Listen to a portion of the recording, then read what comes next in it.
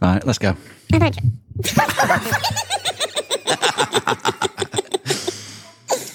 Okay, seriously, it's done now. Hello and welcome back to Widowed AF. You're here with Rosie Gilmoss and... Jonathan Gilmoss. Timing on that was perfect. Well done. So, we are joining you on Friday. We're actually recording this on the same Friday that we're going to release it because that's how organised we've been this week, right? Mm-hmm. It may be quite late on Friday when it goes out, but I'll do my best. We're just going to keep you waiting. Why might it be late, John? What's happening today? I don't know. I think something might be getting snippy-snipped. Snip. So, yes, the wonderful, wonderful Mr. Gilmoss is putting his pride and joy in the hands of the medical professionals today to render him firing blanks. And that's not the most important topic of today's conversation, just so we know. Well, I think it is quite... this is not in the running order, but it is quite important because the reason that you're doing it is obviously because although you love me and our children very much, we really would rather not have a fifth. And regular listeners will be aware that my hormones have been giving me a bit of a kick in the arse lately. So I'm having my form of contraception taken out and getting HRT. So in the interest, of maintaining a healthy marital relationship without the risk of sleepless nights at our age, he has valiantly stepped up and offered to have the snip. I wanted to get it for your Father's Day. I thought that would have been funny. So yes, that's happening this afternoon. So we should have Mr. GM back in the saddle by next week. But I'll keep you updated. Not in too much detail. It'll be fine. Well, so back into the correct order of things. We are just going to reflect a little bit on Emma Charlesworth's episode because we talked about it in last week's Friday episode as well, because it does. It's very familiar, the story to us. For those of you who didn't listen yet, Emma's husband was admitted to a hospital in Kent at the same time as John was admitted to a hospital in Kent. They were in what do you call it, partner hospitals, part of the same trust. Yeah. And they were both given very similar treatment. They were intubated, put into a coma, and ultimately her husband didn't come out of it, and mine did. So it is a different dynamic. There's a little survivor's guilt associated to doing something like this. But she was very magnanimous. Can we take that out? She was very magnanimous. I still can't say it. Magnanimous. Magnanimous. I'm going to use a different word. Brave-faced. Sorry, Emma. She was very, very compassionate, I think, is probably the best word, because she didn't hold a bitterness or a resentment towards me, which she would have been kind of entitled to, because she would do it unwillingly, I think. It's a subconscious thing. Yeah. And she really talked in great detail about her experience of living through that time, of losing somebody during a pandemic, and the lack of cuddles and human support. Yeah. I found that really sad. And her and her daughter obviously created this really tight unit together, which will probably keep them close for the rest of their lives. But what they really needed was to be surrounded by family. Yeah. The helpers needed to come in. And particularly with everything that's coming out in the news now, and has been coming out since, it must be very difficult not to feel angry and resentful, because we don't know that the treatment that they were giving was right. We certainly know that the politicians issuing the directives were not following them. So, and I guess that's the element of it. If you lose somebody during a international disaster, which I suppose this is, then I'm trying to find a tactful way of saying this, because what you don't want them to become is just a figure, just a statistic in COVID deaths. And I can't imagine putting the news on, had you died, and then just seeing that hundreds and thousands of people were dying, and you were just a number in that news report, I suppose. And I know that that's not the case, and people have gone to great lengths to make sure that their loved ones are remembered. But it just must have been an incredibly turbulent and distressing time. Well, it was. We lived it as well. It was. But to actually lose somebody to this disease that everybody's so frightened of, you must feel a bit of a pariah as well. Yeah, and also the impact of what do I want to say? The impact of seeing the stories on TV when you're so close to the event. Like I remember when Sarah died and Stand Up to Cancer came on, I was like, oh, fuck off. Yeah. Now they're in touch with us. And actually, guys, just a quick side point, all the ones who've been interviewed so far who are related to cancer, we've been approached by Stand Up to Cancer to see whether anybody wants to tell their stories on this year's charity shows. But I will try and get an email out, but as you know, it's been a bit pandemic. It's just we've just got a lot going on at the minute. But I'm aware. Also, if you're listening, Channel 4, I am aware, and I'll drop you an email as well. Give us a show. Anyway, but back to my main point. And so to turn the TV on every day, and it's like, 1,000 people have died. This, and then once that bit's over, and you're back in the world, now there's all the shit show about Joe Rogan was right. Yeah. Like, holy shit, what we're doing. Yeah. And it angers me. And you survived. Because I didn't need to come so close to the wind, and Emma's husband, could have possibly been saved. And this is the thing, we don't know, do we? We're not medics, and we don't understand the science. But in the times that we were living in, we followed medical and government instruction, most of us, to the law, because we were so scared. Yeah. And then to discover that I don't know, that people were dying perhaps unnecessarily it's just it's a kick in the fanny, for want of a better word, isn't it? Yeah, but I don't think we need to remind you of how disenfranchised we are with governments across the world now. So this is not a political show, so I do apologise. I do think you should do one, though. You've got some good ideas for John for MP. PM, go straight to the top, PM. I don't think I want that job. Nobody wants that job. Anyway, so lots of you will have had your little darlings, return to school this week or last week, and that is a mixed bag in itself, because some of them will be starting school for the first time, which is a really, really big one. Or you may have old ones starting secondary school, or going to university, or starting college. Yeah, these big swings, isn't it? It is. And they're all big life events that even much further into your journey will still land with a bit of a wallop, won't they? Yeah. And and also there's kind of school exhaustion, because we've only been back 2 weeks and I'm already sick of after school clubs. So there's an element of this. You have the holidays, which they can feel a little bit like an endurance test at times, especially if you're on your own, and especially if it's in the early days. And then they go back to school and you're like, okay, I've got a bit of breathing space. Yeah, right.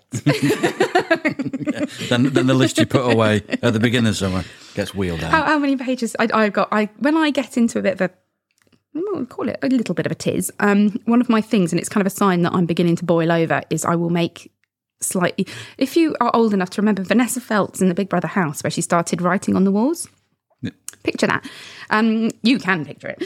And so I get a notebook, and it'll be sort of 6 pages long of just this stuff that's in my brain. And if you break it down, it might be order school socks or move a lamp.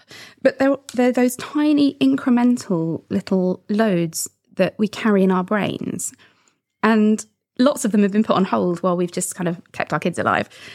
And then they land again, and the school are sending you home letters. You put the wrong bloody snack in, or, your kid's got the wrong socks. And so the relief that you're expecting to feel in September perhaps doesn't always come. And that can be another bit of a jolt for you. So I do hope that you are getting some time for yourselves. And I put a story up on Instagram today about, making time to rest. And then I was found by Mr. GM getting my trainers on whilst sort of crying this morning because I was so tired. He just looked at me and went, "You've just put a post on Instagram about this. Just go back to bed." So I did, and I had an hour's sleep, and I do feel much, much better now. But it's learning to give yourself that compassion. And if you hadn't said that to me, I would have just powered through. And So I'm going to say to you, if you haven't necessarily got somebody to say to you, if you are running on empty and you are about to burn out and you just can't cope, 2 hours in your bed will not create carnage. No. If this, anything that's desperately urgent, write it down and do it after you've had a nap. Or perhaps a run would help you. But for me, I was physically exhausted. And I suppose self-care is a very overused term. And we think, bubble baths and massages. And don't get me wrong, also lovely. But self-care can be the simplicity of I'm not going to offer to do the school run for somebody today, or I'm not going to make a home-cooked meal. One of our kids, the shame. I was making dinner, and I used that term loosely last night. And he went, this is a brilliant idea, Mum, isn't it? You can get a whole meal in a pack.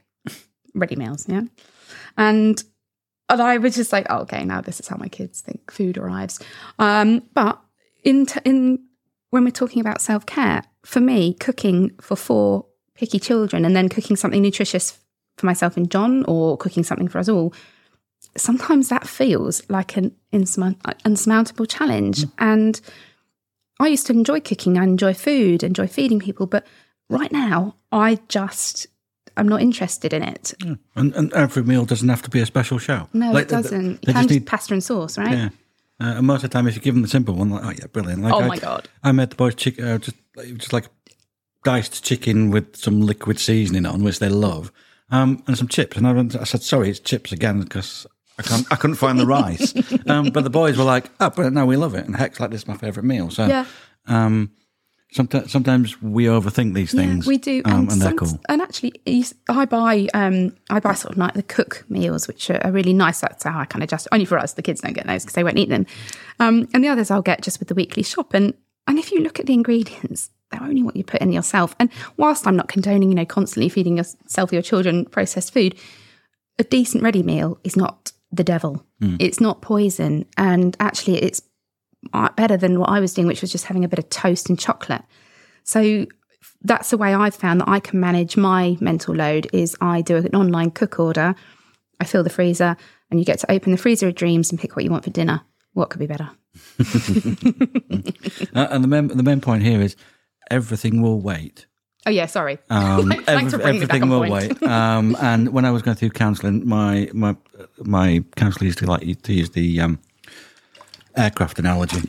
So, when you go on a plane, to give you the safety of the put your own mask on first before helping anyone else. And you really need to do that with your own health. So if you're feeling tired, but you're like, I'm too busy to be tired, no, you're not. Go rest, and then the busyness won't be as bad.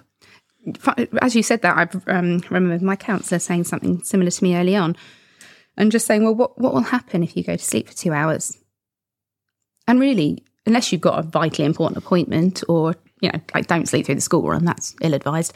But we've all got a phone with an alarm on it. I'd recommend giving yourselves 15 minutes so you don't look like that cat. Who am I? What day is it? Where am I? Yeah, I often look like that in the morning. So yeah, just really this kind of mental load and this expectation to keep going I can see it in friends who aren't widows. I can see it everywhere. It's a human trait. It is, and I don't know whether COVID even has something to do with this, or whether it is just the pressures, the external pressures, social media, because there is this expectation, and I'm kind of bringing this back to women, I'm afraid, John, but that you will be on the school run and you will be well presented, that your children will be well presented, that they will have this nutritious lunch that adheres exactly to the very particular criteria of the school, that their uniform will be clean and dry. Sometimes they'll throw in 2 PE days a week. That caught us. We've had to quickly tumble dry a stinky T-shirt this morning for the small one. Bit of air freshener in the tumble dry. Works like a charm. And it's a lot of balls in the air. Balls, talking of balls. Shouldn't talk about balls today, John. And sort of going back into talking about schools, you will also know that we've been really fighting to secure a school place for our middle son. He is autistic and he is wonderful. He's incredible. He's bright, engaging, capable and loving. And I could wax lyrical about this child. But he just really was struggling in a mainstream environment to connect with the education side of things. So we've been looking for a specialist provision. We've had a bit of a rough road getting here. And he had a taster day yesterday. It was just mornings. And I don't want to, expose Hector too much because it's not my place to do so, but he was distressed and he didn't want to leave us. Yeah. But I knew that he wanted to do this. And we were with him and we, coaxed him and loved him and held him. And he made a decision. And I watched this 11-year-old boy make a decision. And he decided that he wanted to do this. And that I'm getting goosebumps as I say this, that deep breath you take when I compare it to the ice bath, right? Mm-hmm. You don't want to get in that ice bath, but it's going to do you good. Yep. And that little boy, that beautiful little boy who's had so much trauma, he walked into that room. He did. And we said, we'll wait outside in the car for half an hour. And they checked at half an hour and he was fine. So he did an hour. So when we went back into the school, a new little boy came out. Mm-hmm. He was buzzing with not only had he had a wonderful time, he'd loved his teacher. There was only 2 little boys in the class with him. So it was really, really nurturing, gentle introduction to school. But he had conquered a fear and done a hard thing. And that spoke to me enormous volumes about what kind of child we're raising here. I think feeling the fear and managing to do it anyway is a huge act of bravery. And the reason I'm saying this is because I know that each and every one of you is doing this every day. We're doing it every day. And I don't just mean the ice bath. I mean, we are getting up and we are doing things that we don't necessarily want to do, but we know they will make us better. And I think it's an enormous attribute. And I kudos to all of you who are making hard decisions, feeling the fear and doing it anyway, every single day. I don't think I have anything to add to that. That's fine. Okay. I am also just going to talk just very briefly about kind of who's listening to the podcast, because we expected to have more hardened widders, I suppose, people further down the line. Yeah. And we've had this really wonderful kind of side effect happening, which is I've had a few messages from people who lost their partners very recently. And much like I was thrust into this Hot Young Widows Club, which was not where you'd expect to go when you were freshly bereaved, but I found solace there in the humour and the stories. And I think this is happening here. So this, I am not going to name her, but a woman messaged me, and it was a really beautiful message that made me cry, because her husband, her lovely young husband, was killed by a lorry, and she's currently pregnant with their first child. So I know Jess, who we spoke to, I think early on, episode 4 or 5, she was pregnant when her second husband died. And it is a incredibly unimaginable. Really, you're excited, your first baby. So I'm not going to say too much, but I thank you for reaching out. You'll know who you are. And thank you to other people who've reached out, because to know that we're actually making a difference to people in those early days, which are really the scary ones. Yeah. I didn't expect to be reaching out to those people just yet. And I am really glad that we are. And I'm really glad that they're hopefully getting something from it. Yeah. Yeah, me too. And it takes a little bit of courage to even send you a message as well. Oh my gosh, of course it does. Of course it does. And as I said, I always try and reply to you. So do keep messaging us. And if anybody was interested, the orange dress looked ridiculous on me, so I won't be wearing that to the Holding On Letting Go ball. So it's a surprise. John, you going to get a dicky bow out? Nope. He's refusing to wear a dicky bow. Why won't you wear one? Because they're round pricks. That's a Ben Elton joke for anyone who's the same age as me and remembers that particular stand-up. I don't know. I might buy you a sequin one. I don't know what you're trying to say about. We will also report back on how John's operation went, that we're affectionately calling. It's in the calendar as JJJ Snippy Snip Snip. Yep. And hopefully it's only 2 cuts. Oh, first cut is a demon. I don't know why I'm laughing. It's going to affect me if it doesn't work. Anyway, right, on that note, we'll stop talking about your genitalia and we will leave these good people to it. Have a good week, guys. We have... who's out on Monday? Is it Felicity? Yes. Felicity. She doesn't know it, but she's out on Monday, so I'm going to make contact with her. And we've actually got quite a few in the can there. We have. And more to come. And actually, I'm about to record another you're one. about to record in 5 minutes. You're going to listen to this after the fact, but I couldn't reply to your message because we're busy recording. So I do apologise, and I'll tell you when I send you a message. Is that Malika? Yeah. Yeah. Okay. All right. We will catch up with you soon, guys. Lots of love and take really good care of yourselves. Bye-bye. Bye-bye, everyone.